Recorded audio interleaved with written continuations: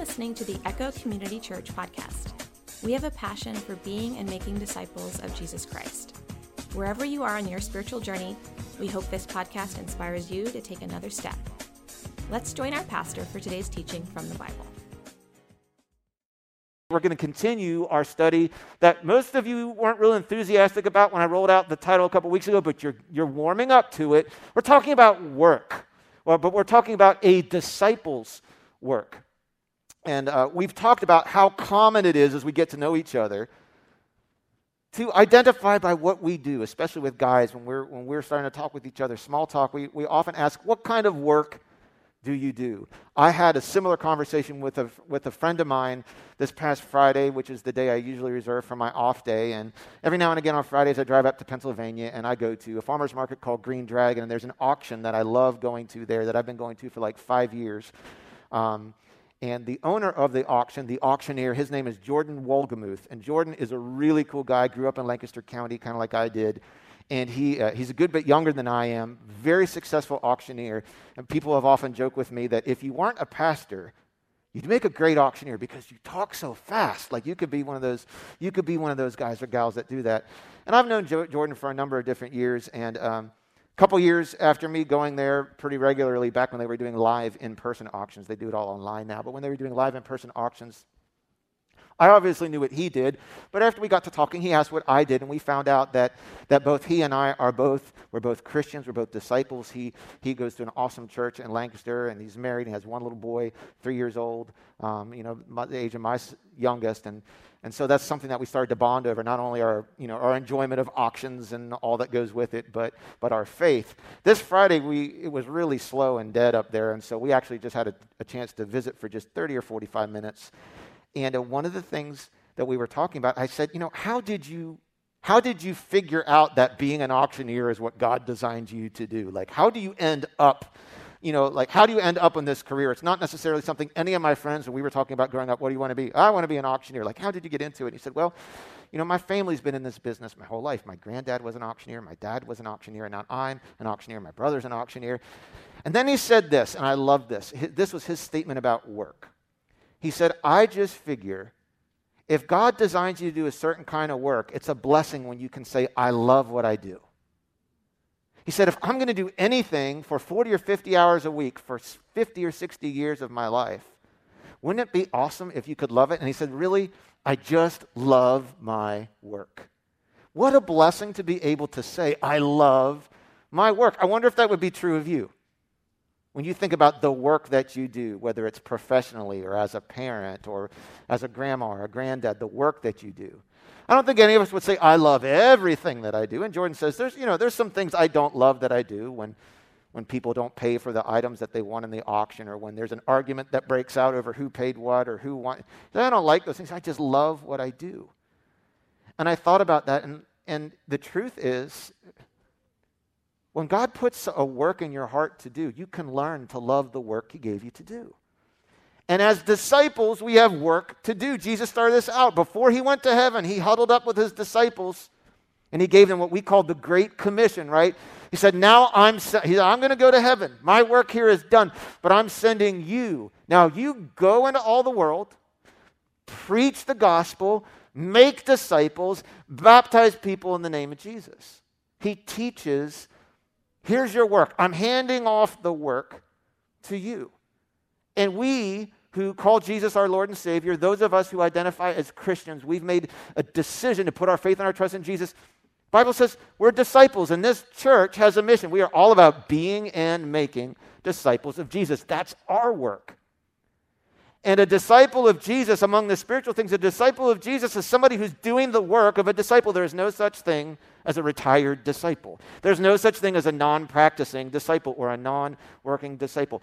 All of us as disciples have work to do. And what is that work? That's what we concluded these last 2 weeks. The work of a disciple is to do this. We're supposed to live wisely among our community.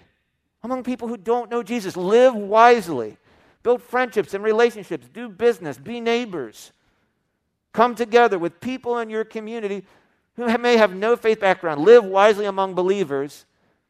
Specifically getting into spiritual conversations that tell us where they are in their spiritual journey and how God can use us to help. That's the work of a disciple if I had to put it in a sentence, it's to live wisely among unbelievers and engage them in spiritual conversations where we can find out where they are spiritually on their spiritual journey and what God can use, what God can do in our lives to draw them near Jesus. Last week we said everybody in the world, every man, woman, boy, and girl is on a spiritual journey.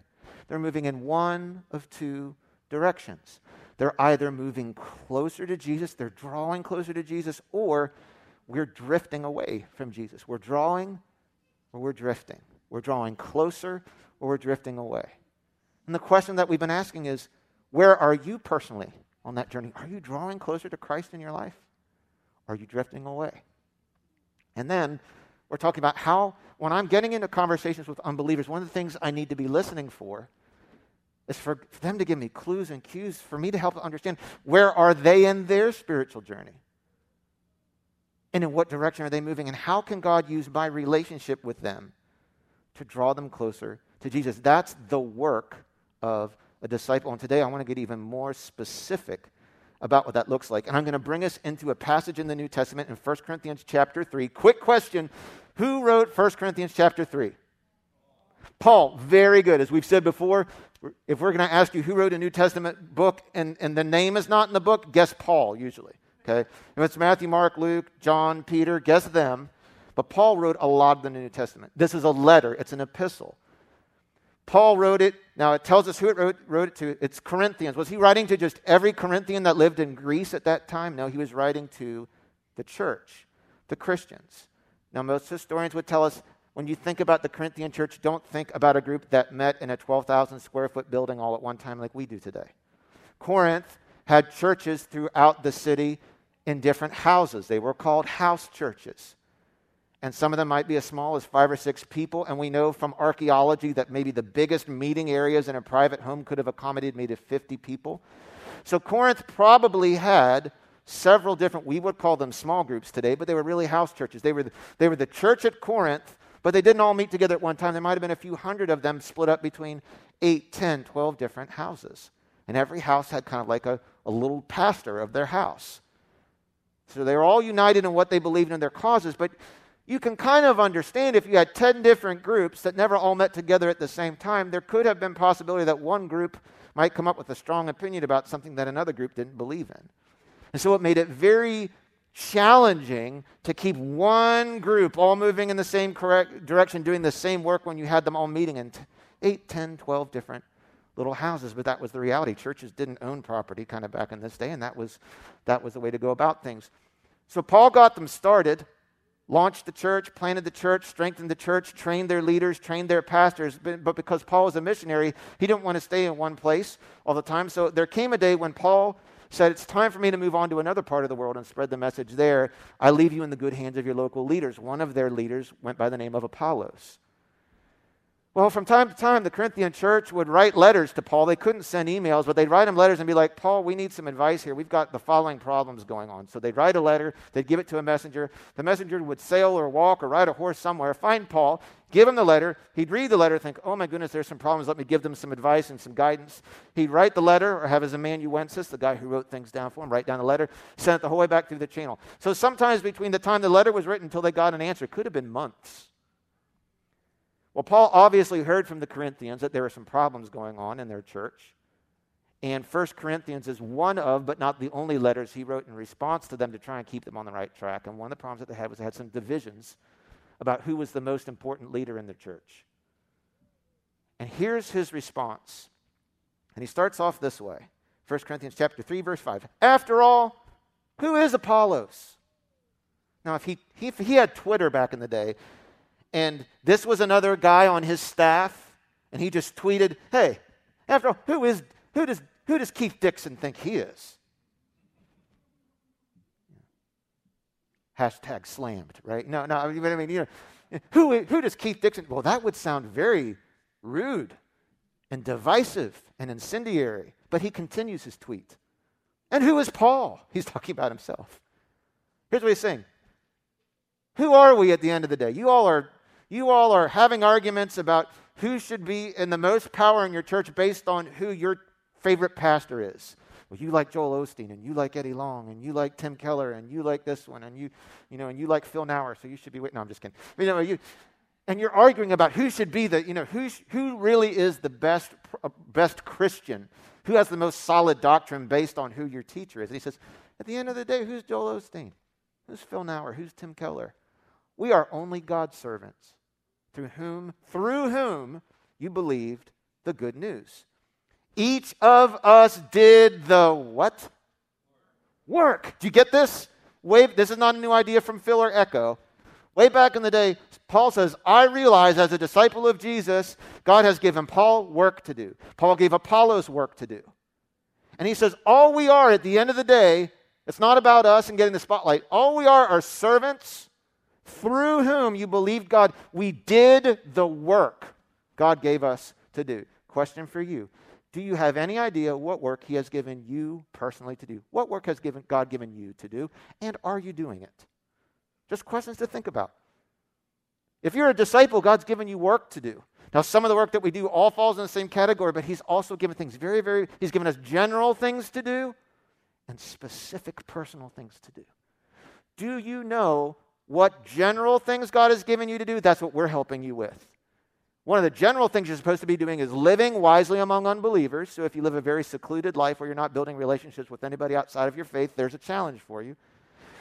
If you are living among unbelievers, you need to be living wisely among unbelievers, not recklessly and foolishly among unbelievers. And if you're living wisely among unbelievers, you should be engaging people in specific conversations where you're learning about what's going on in their life spiritually so you can figure out how does God want to use me to draw them closer to Jesus. That's the general work we all do. But Paul had specific work. God called Paul to be a missionary. God called Paul to be a church planter. God called Paul to have a voice to politicians and kings and governments. God gave Paul a different platform than he gives me and a different platform than he gives you. But at the end of the day, the Bible tells us God has given us all talents. God has given us all resources. Not all of them are the same, but we're accountable to be faithful to do the specific work he gave you, even if it's not the same as he gave somebody else. That's a whole other message that comes next week, so we'll leave that there. He says, I planted the seeds in your heart. That was my job. My job was to be the first one in. You didn't have Bibles in Greece.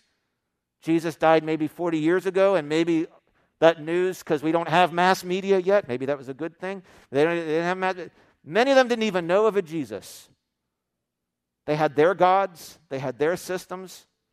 Paul says, for a lot of you, I was the first one in to share with you about the truth of Jesus. But what he's also saying is that the first one in didn't get all of them to a point of saying yes to Jesus. He says, then God sent Apollos along.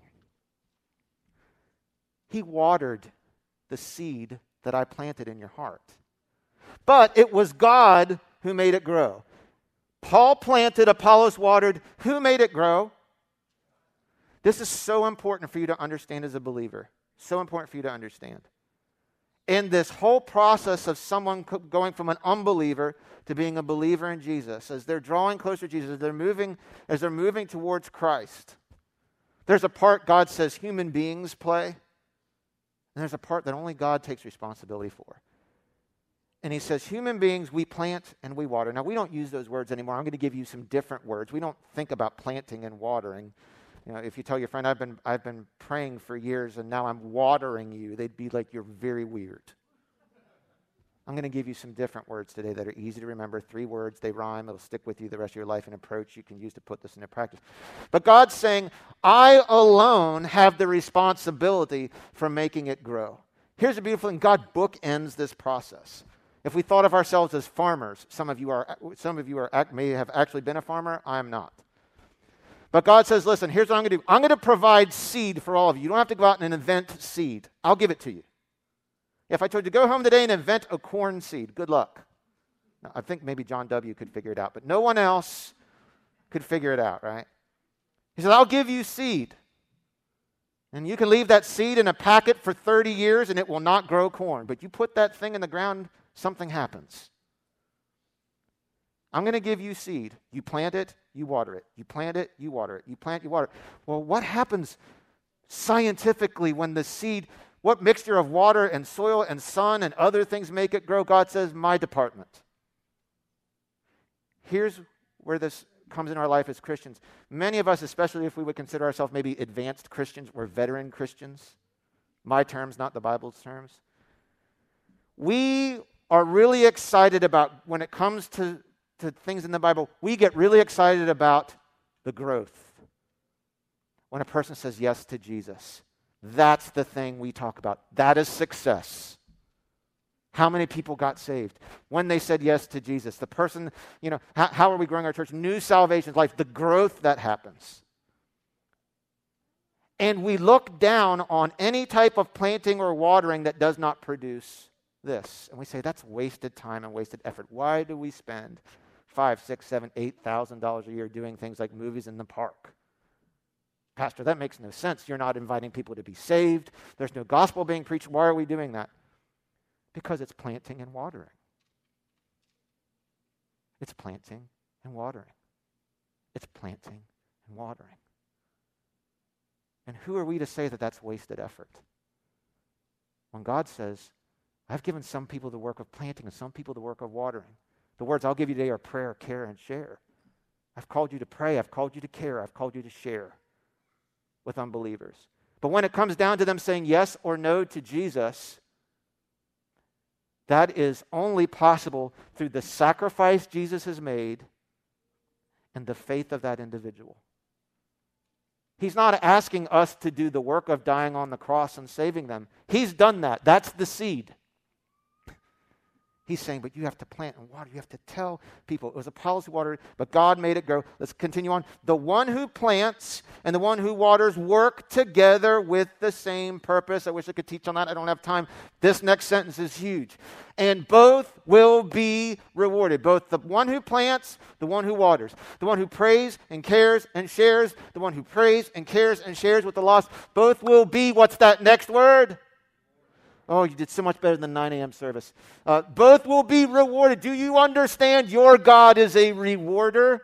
He's not like this taker away.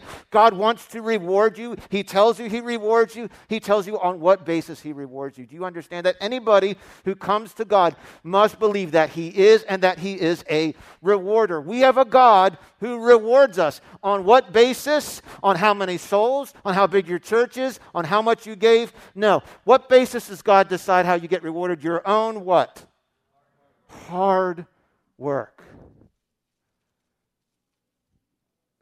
You understand God rewards those who will plant and water, not for the results, but for their effort.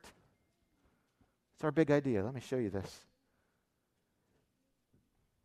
Let me show you this big idea.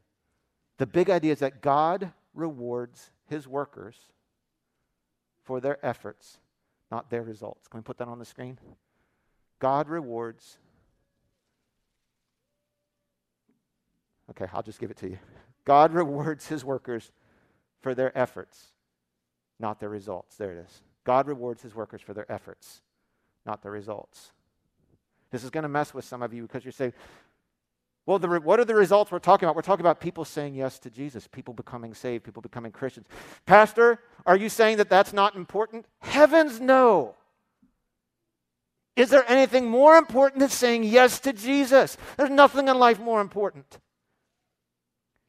The Bible says God does not want anybody to say no. God doesn't want anybody to perish. He's not willing to give up on any soul. Here's the reality, though. Not everybody will say yes to Jesus.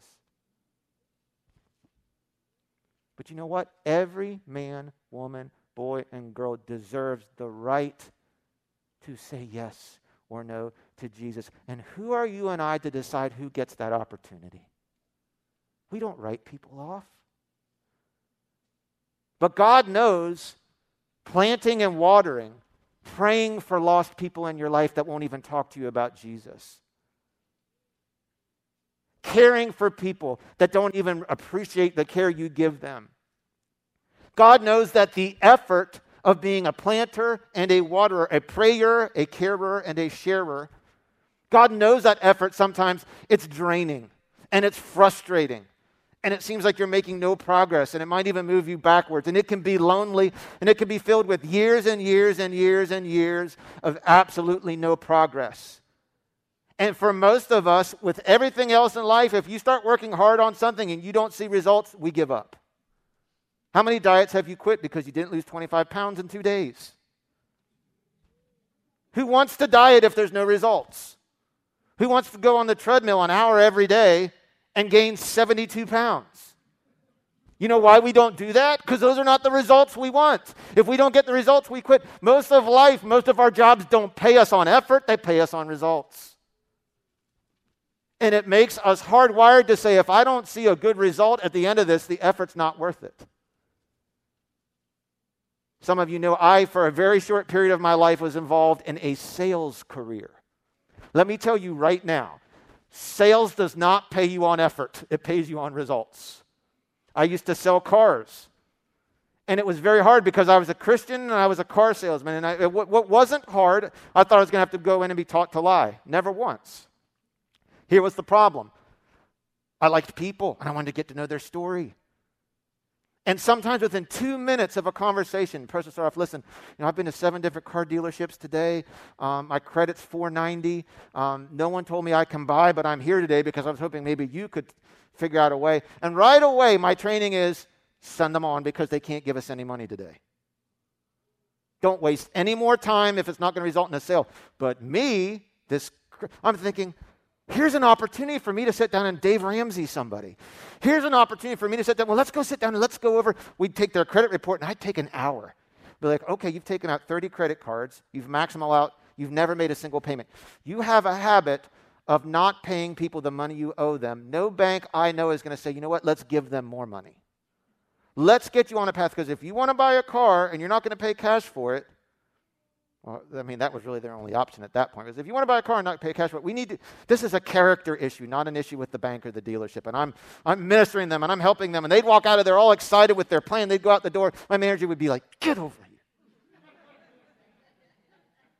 What were you doing with them for an hour? I was like, oh, Paul, man, I got them set up on a budget. I got them on a debt repayment plan. He says, we don't pay you to do that.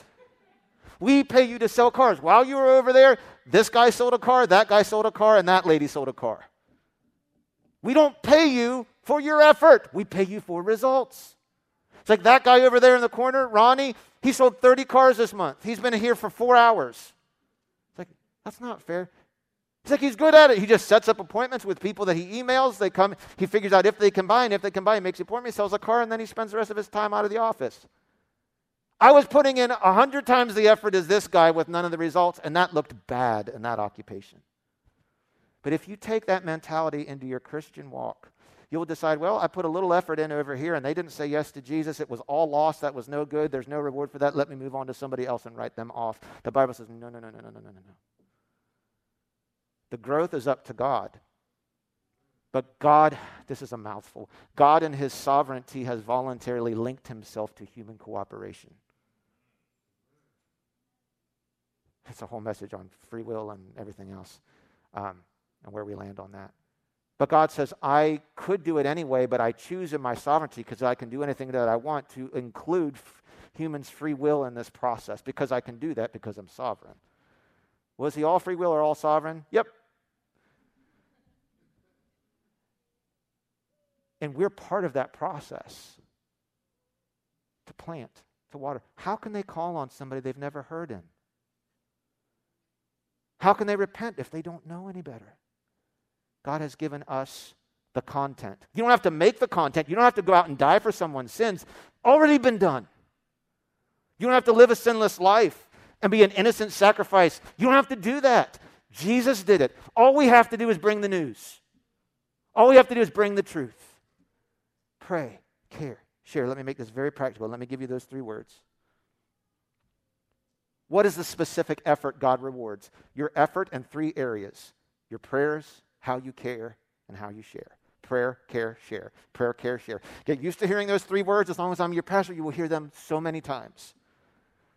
Because when we talk about your work as a disciple, we're going to drill down. Who are you praying for that's lost? And are you praying for them on a daily basis? Who are you looking for opportunities to invest love and mercy and compassion and listening and understanding on a regular basis? And what opportunities have you had to have spiritual conversations with that person? Is there anyone in your life that's not saved that you're praying for them by name on a daily basis? This is where it begins. Prayer. Prayerfully select. 1. Pastor, I've got 40. More power to you. I'm lowering the ladder. 1. Ask God to put a name or a face of somebody on your heart that you know that you have a relationship with, a friend, a coworker, a neighbor, a family member, a student in class with you, somebody on your team, somebody that you don't know where they are spiritually. You either know they're not a Christian or you're not sure. Ask God to put that person on your heart. What does that mean?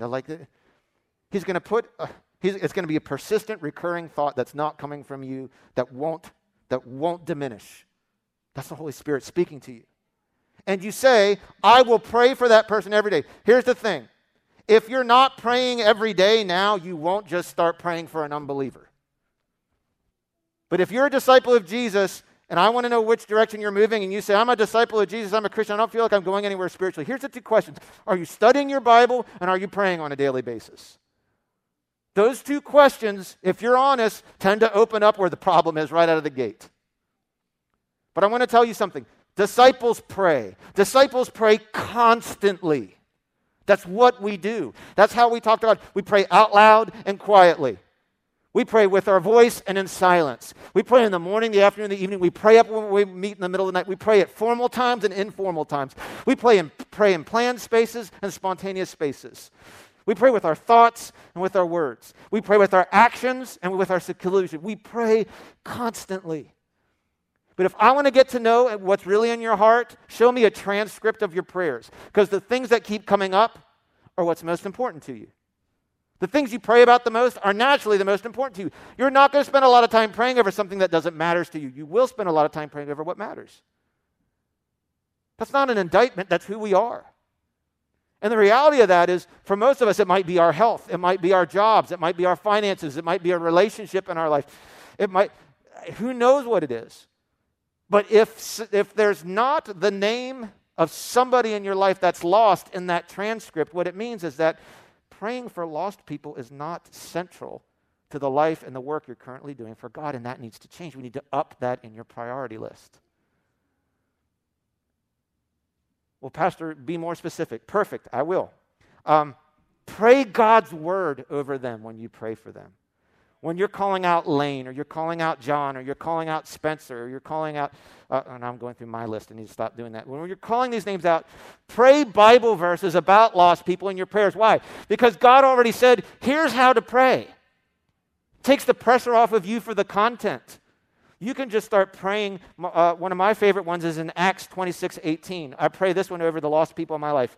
Lord, open their eyes so they may turn from darkness to light, and from the power of Satan to you. Then they will receive forgiveness for their sins and be given a place among God's people who are set apart in faith by you. Pray the word over them. Pray the Bible. Lord, you're not willing that anybody perish. Lord, open their eyes. Lord, draw them to you. Lord, show them the lostness of their ways. Lord, attract them to you. Pray the word over them. And then you know what else you do when you pray for the lost? Pray the word over you. Lord, I need to be more motivated and less afraid. Lord, help me to be less focused on my own needs and conversations so that I can be more listening to them. Show me a humble person. I'll show someone when you talk to them, they will be very interested in what you have to say. That's how you tell who's humble. When you talk to them, are they interested in what you have to say, or is it always about them? Or does the conversation always draw back to them? You pray the word over them, you pray the word over you. Well, Pastor, what's the point? You already told me God doesn't want anybody to perish. God wants everybody to be saved. Why are we asking God to do something that he already said he wants to do? That seems like a waste of time. It is not, because it might not be about changing God, because you're not going to do that. Your prayer might not even be primarily about changing them, because they have to cooperate in that. You know what prayer does? It changes your heart towards them. The things you pray about the most are the things most central to your heart. And when you start praying regularly about anything, you start looking in the arena of what you've prayed about to see where God's moving. For example, I'm praying for my friend Ed, who's sick, has a bad diagnosis. I pray every day. I pray multiple times a day. Every time he comes to my heart, I pray for Ed. And I pray for Ed, and I pray for Ed, and I pray for Ed. How do I see if that prayer is working? I hang on any update I get about how he's doing physically. Any bit of news.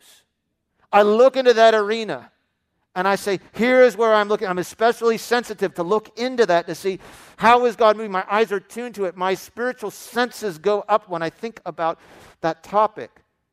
How would that translate if you spent similar amounts of time praying for that lost person in your life? Every single conversation you'd have with them, your senses would be much more open than they would be outside. You're going to be looking in that arena. How are they doing this week? What's going on in their life? That thing they talked about last week, did they have a breakthrough? Is there going to be an opportunity for me to share? You start looking at that relationship casually and you start opening up your heart to say, I'm asking God to show up in this arena that I know he's already working in. So it's not so much God's doing a new work. He's opening my eyes and showing me into what he's already doing so I can be more sensitive. I'm out of breath. I need to take a breath. So I can be more sensitive to being his instrument in that place. We pray the word over them. Prayer changes me. Prayer heightens my expectations. Second thing is care. I won't go deep into this because I'm going to just take that one next week. Next week I'm going to give you the 5 capitals, the 5 different types of resource we all have to invest in people's lives to show them care. Every one of us has 5 different things going on in our life in different amounts and different capacities that we can use to show care to people, and I'll give that to you next week. Care simply means to consistently reach out to someone with love on a weekly basis. I put weekly in there. I would just say at every opportunity. And guess what? 2/3 of our work doesn't have anything to do with conversations necessarily, does it? 2/3 of the work we do is praying over that arena, over ourselves, over that person, and then saying, God, as I'm praying for them, God, will you give me clues and cues as to how I can care for them? And caring may look very different in different times and different situations, and it may come up at a time that you're not even fully expecting. When I think about this topic, tomorrow we celebrate the Martin Luther King Day. We celebrate his life, his legacy, the things that he believed in, the causes that he fought for. I think it's awesome. We have a holiday after a pastor, which is awesome, who really led us forward in a lot of areas very near and dear to our heart. And I often reflect on his quotes, especially around this time of the year. I have read a lot of his sermons.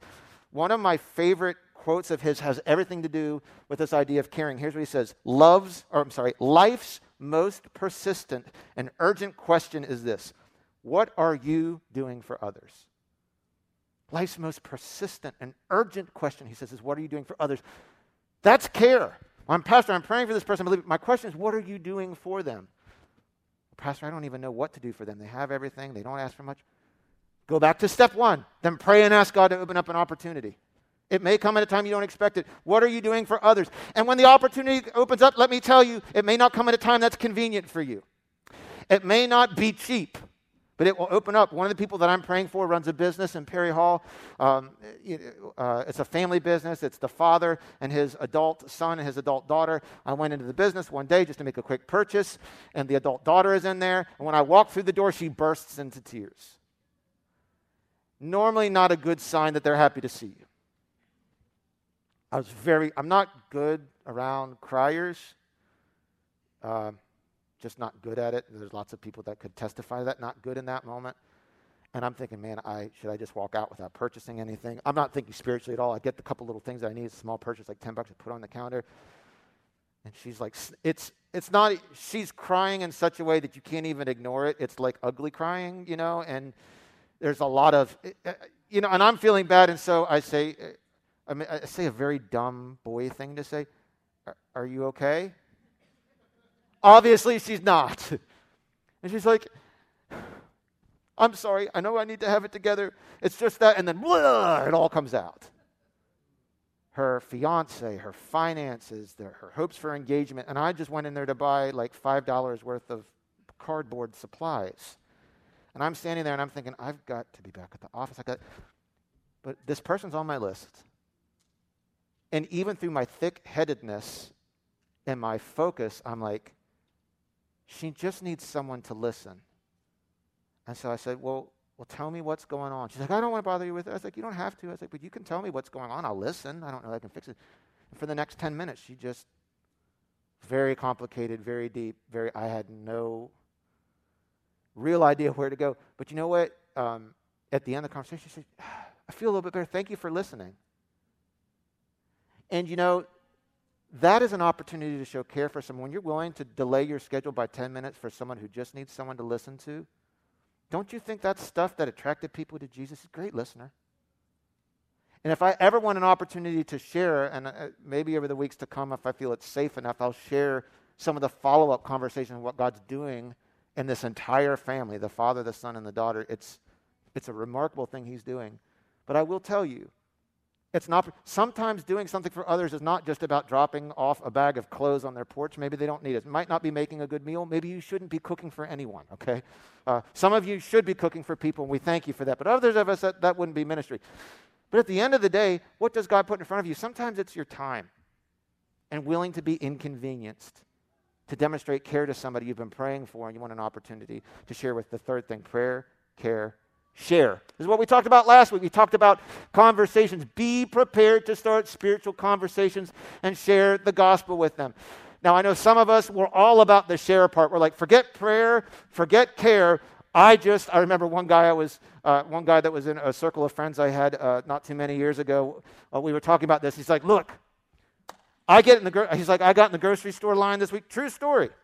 I got in the grocery store line this week, and I felt the Holy Spirit on me. I turned around, the lady behind me, I didn't know her, and I just said, are you going to heaven or hell? And she goes, heaven. Good. He turned around. He's like, so I did my deed for the day. Just like that. 2 fingers up in the air, number one. And I'm just like, no. This is not I'm dead serious. I am completely serious. I wish I were making that up. I'm not. It's very sadly true. But you also understand the value of us as a church saying, let's talk about this in some detail. Because in his mind, in all seriousness, he's like, I succeeded. This is what it's about. No prayer, no care, just ultimatum and share. Now, to be fair, I'm sure there are people that have been on the other side of that conversation, and God redeemed it somehow, and they found their way into relationship with Jesus. I'm not saying it never happens that way, but what I'm teaching you is that sharing, independent of praying and caring, ends up like that. But prayer and care, independent of sharing, doesn't move that. It leads you in silence, and it's not going to get them into a relationship with Jesus. How can they call on someone they haven't heard about? Let me give you another one of Dr. King's quotes. In the end, we will not remember the words of our enemies, but the silence of our friends. Now, the context of that was about something different. But I don't want to stand at the judgment and have people in my life that I care about, that I prayed for and I cared for, but I never shared with, say to me, why didn't you tell me? Why were you silent about this? What am I going to say? Well, I was afraid you'd get mad at me. I was afraid I might not know what to say. I was afraid you might not want to have friendship with me anymore, and so I wanted to protect that rather than tell you. I don't want my friends on Judgment Day to ask me, why were you silent? At the end of the day, we do have to prepare ourselves for these spiritual conversations, and that's what we're trying to do here at Echo, getting you ready to share those things with people around you. Sharing, last week, I'll close with this story before I have Bob come up. Last week, I preached a similar message, well, not this exact same message. We talked about conversations, is what we talked about last week.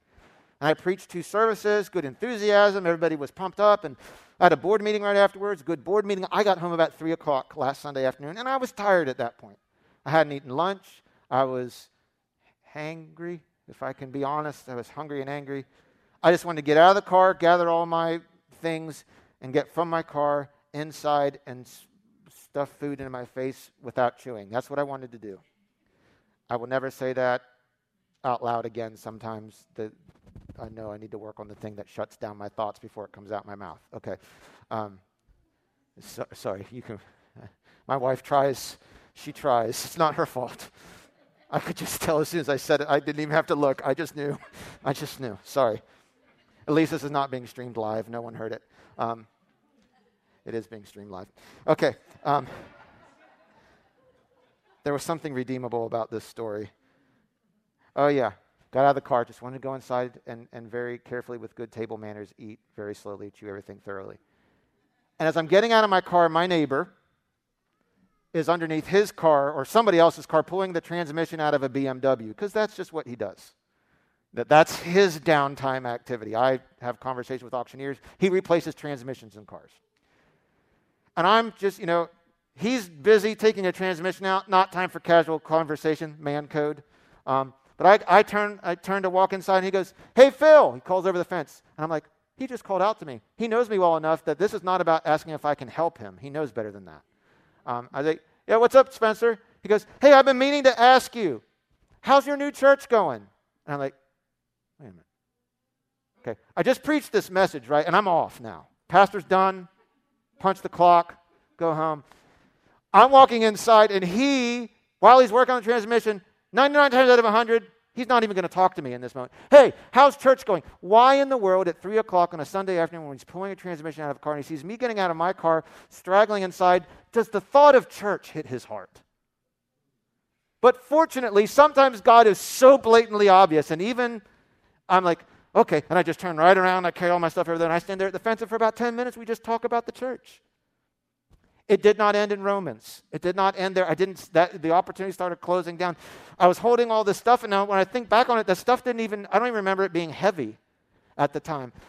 But I knew it was an opportunity for me to care and to share a little bit. I didn't get the whole way there, but I talked about the goodness of God. He said, "Man, I just think it's very unusual for a church." I was like, he's really financially savvy, and I just talked about, he's like, "A lot of churches are hurting. How are you guys doing?" I was like, "Well, you wouldn't believe it, but our giving's up like 2% over before it was pre-COVID." He's like, "That's crazy." I was like, "Yeah, it is." I was like, "But our people they love Jesus, and as he provides for them, they provide for the church." And he's like, it's starting to, his mind is like, there's something very unusual about that from the way that I live, but it's attractive, and I'm curious, and God's doing all this stuff.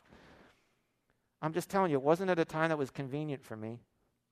It wasn't at a time that I felt like being Pastor Phil. It wasn't even as Pastor Phil. I wanted to go in and have something to eat, man.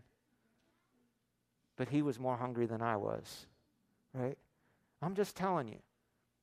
Probably if I hadn't been thinking and really praying for him, I carry a little card in my wallet that I've updated this over the years with the names of the people on it that I'm praying for, with a little arrow, with my little map of their journey where I think that they are, and with the 3 scriptures that I pray over their life, and I carry it around in my wallet. I don't have time to tell you about the other 3 guys today, but I just want to encourage you.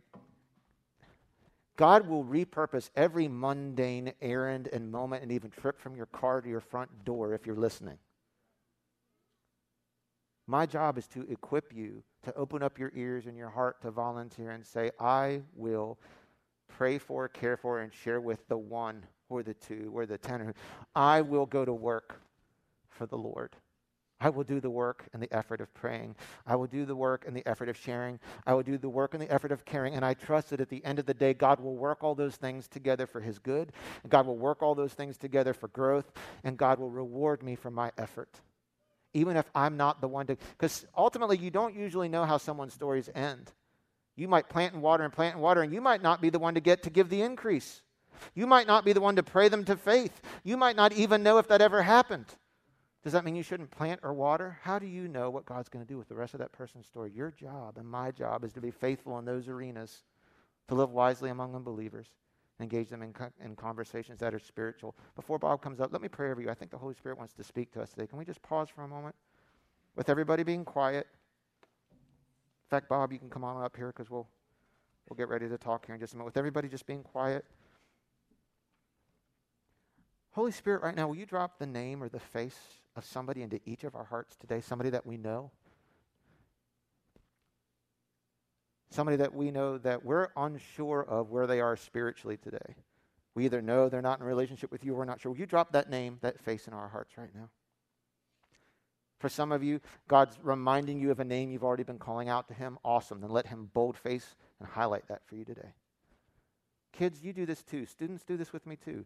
Just ask God, will you put the name of the face of somebody, one of my friends, somebody on one of my teams, somebody I hang out with, or somebody in my family that might not be a Christian? Will you put one of their names in my mind right now? Put one of their faces on my heart.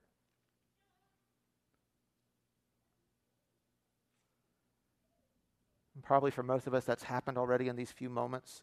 This is just a simple exercise. This is how God talks to us. A lot of times it's just through impressions in our thoughts and our minds that are very clear, but they come from God. I want you to just thank God right now for putting that person there. I have a lot of names on my list. I'm praying for all of them, but there's one right now that's especially kind of highlighted. And it's not like I ignore the others, but there's one that I really am focusing on. My question for you is right now, will you commit in this moment to praying for that person every day, starting today? Will you pray for them every day? Will you ask God to provide clues and cues for you to know how to care for them? And will you ready yourself when He opens the opportunity to share with them about spiritual things? Heavenly Father, You've put these people on our hearts. This is the work You've called for us to do. We thank You for that. Thank You for speaking to us today. And I pray now for Your Holy Spirit, who You've sent to us to give us the power to be able to tell Your story, to be able to share with people, to be able to listen with new ears and speak with Your voice. I pray for that power of the Holy Spirit to rise up inside of every man, woman, boy, girl, student in this room right now.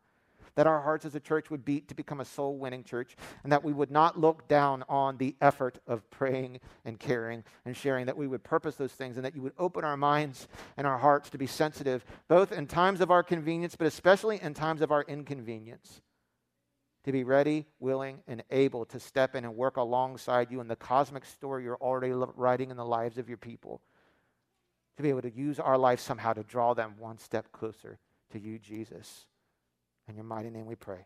Amen. Thank you for joining us on this episode of the Echo Community Church podcast. If today's message impacted you, or you want to talk about one of the topics we discussed today, email us at info@echochurchmd.com.